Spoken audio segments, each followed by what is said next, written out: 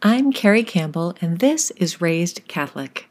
If you were born and raised Catholic, but now find yourself away from the church, or as an occasional or holiday mass-goer, or just sitting in pews wondering whether there's more to the experience of faith, this is a judgment-free place for you. In this podcast, you'll find space for your wandering, questions, and frustrations, plus encouragement and light for your particular faith journey. Despite what we may have been taught as kids in the cradle of Catholicism, a life of faith is much bigger than rules and checkboxes, and there is room for all of us in the family of God. In each episode of Raised Catholic, you'll hear a little reflection, a prayer or a blessing, and a practical step you can take today to engage in relationship with God, both inside and outside of church walls. You and I were raised Catholic, but that doesn't mean our journey is done. Today, let's be raised just a little bit higher.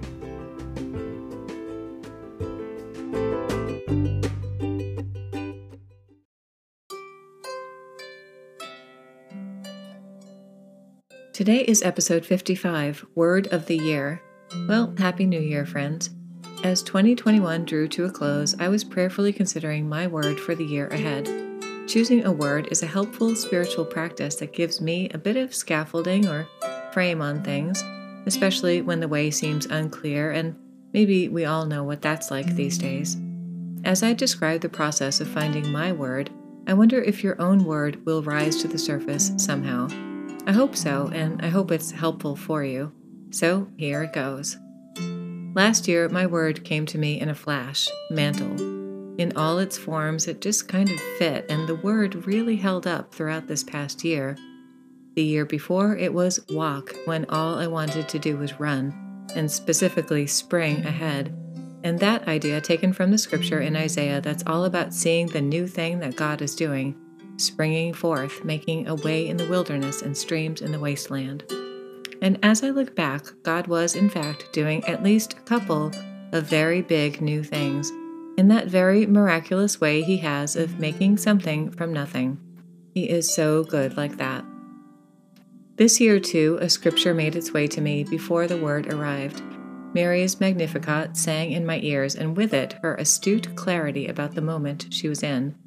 Mary gave honor to the past and God's movement in it, and she made a prediction about the future that would have seemed like the precocious boast of an obscure teenage girl had it not been proven undeniably true. As it turned out, all generations would call her blessed. In her Magnificat, Mary said, "My soul glorifies the Lord, and my spirit rejoices in God my Savior, for He has been mindful of the humble state of His servant. From now on, all generations will call me blessed, for the Mighty One has done great things for me. Holy is His name. His mercy extends to those who fear Him from generation to generation. He has performed mighty deeds with His arm. He has scattered those who are proud in their inmost thoughts. He has brought down rulers from their thrones, but has lifted up the humble. He has filled the hungry with good things, but has sent the rich away empty. He has helped His servant Israel, remembering to be merciful to Abraham and his descendants forever, just as He promised our ancestors." Wow, it's amazing, isn't it? In these beautiful and powerful words, Mary is looking back and she's looking ahead, but her feet are grounded solidly in the present moment. She knows who she is, and she knows the work that she is called to do. In her Magnificat, Mary gathers in every nation, all of God's people, and all of time, as she proclaims the greatness of the Lord. The words are so revolutionary that in the last century they were banned from being recited in public by the governments of India, Guatemala, and Argentina because God's preferential option for the poor that Mary describes was considered subversive and dangerous. The Magnificat stirred up the impoverished masses, leading them to believe that change was, in fact, possible. Well, these are good words for our time as well. It is so easy for us to consider our lives through the lens of how we're feeling today, or how our dear ones are doing, or in the context of our plans or goals for this month, this year, or 5 years from now. But Mary somehow elevates her view to a God perspective, top down, seeing her one small life in the context of the great plan of God. And friend, we can do this too.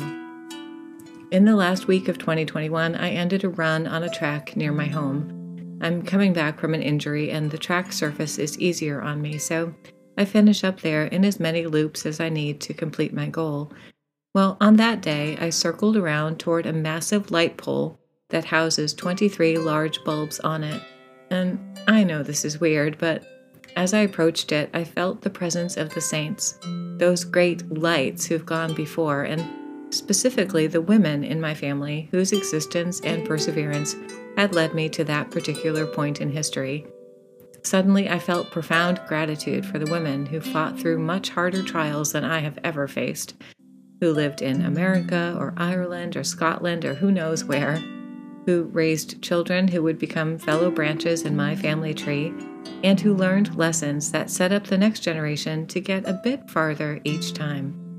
Because of what they did, the sacrifices they made, and their many decisions and choices, most of which I could only guess at, I had the privilege and freedom on that precise day to run around a track while musing my word of the year. In my next run that week, I ran past the bleachers, and there I felt them again, these generations of women standing up and cheering for me to keep going, to keep advancing in this short window of my own race. They, and in fact every person who had ever taught or encouraged me in any way in my lifetime, had handed me a baton, and in that moment I had clarity around what I was expected to do with it, run in such a way as to hand it on. Finding my word for 2022 was much more difficult than it had been in previous years. I saw the concept as a picture in my mind's eye, but couldn't zero in on a specific word. I knew that I wanted to be centered and grounded like Mary and magnify God with my life as she did. I want to gather in the past with gratitude and look to the future with hope as she did in her Magnificat. I have a sense of a kind of timeline, a bird's eye view of my life that has me thinking about words like liminal, threshold, or clock. It does feel like we're in a major shift in so many ways, doesn't it, friends? But I also have such fullness in my heart for the generations who came before and those that will follow, both in my own family, but also in that very real way in which wisdom is passed on, one to another, how each generation advances, hopefully, a bit from the one before.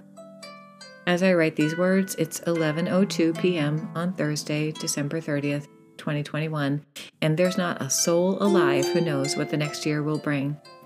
We can guess, we can plan, we can hope, but by now we've learned, or at least I hope we have, that we can't really know the future. It's unpredictable, maybe more so than we ever thought, and that can make it hard to choose a word or make a plan in work or school or a million other areas, but still, we have to try. Grounded in the present moment, we can gather in what we know and what's been given to us and do our bit to advance ourselves, our families, our church, our society, and our world just a little bit if we can. We can take what's been taught to us and teach it to someone else. Use the good that's been poured into us in this and past generations to serve our brothers and sisters to help them move forward too.